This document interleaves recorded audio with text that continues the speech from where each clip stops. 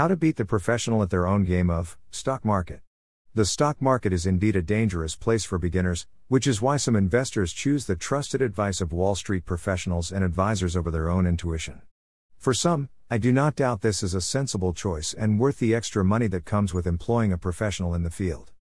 However, by following a few simple rules, it is possible for the average investor to beat the professional at their own game.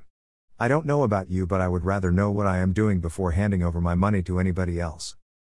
There is no substitute for hard work. The best way to beat the pros is to do your homework and plenty of it.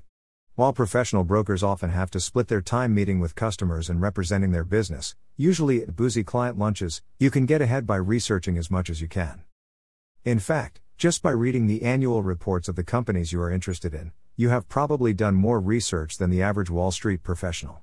Take your research a step further by listening to company conference calls, freely available on most company websites these days, and scanning company balance sheets for irregularities.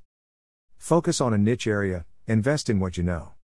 A Wall Street broker is often disadvantaged by the fact that they cannot always choose the sectors they are most interested in.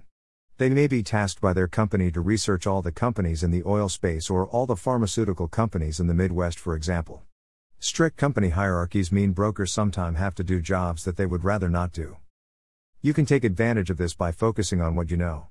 Maybe you have specialist knowledge of the auto industry, or maybe you are excited about a new technology being developed by your own employer. By focusing on a niche area, which can be as small as 1 or 2 companies, you can gain a huge advantage and turn your own expertise into valuable information to play the markets with. Look at harnessing new tools for social media.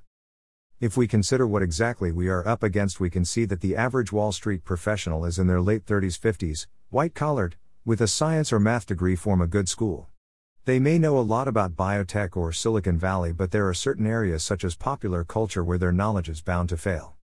By staying alert to the world around you, you can find investment opportunities in your everyday life that the Wall Street pros may likely miss.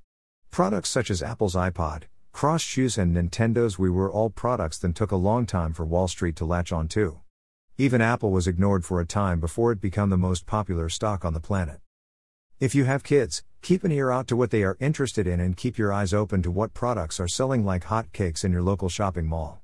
Tap into social media, sites like Facebook and Twitter, which allow virtually anyone to be able to track trends and new developments, and you can be on your way to finding the next big investment.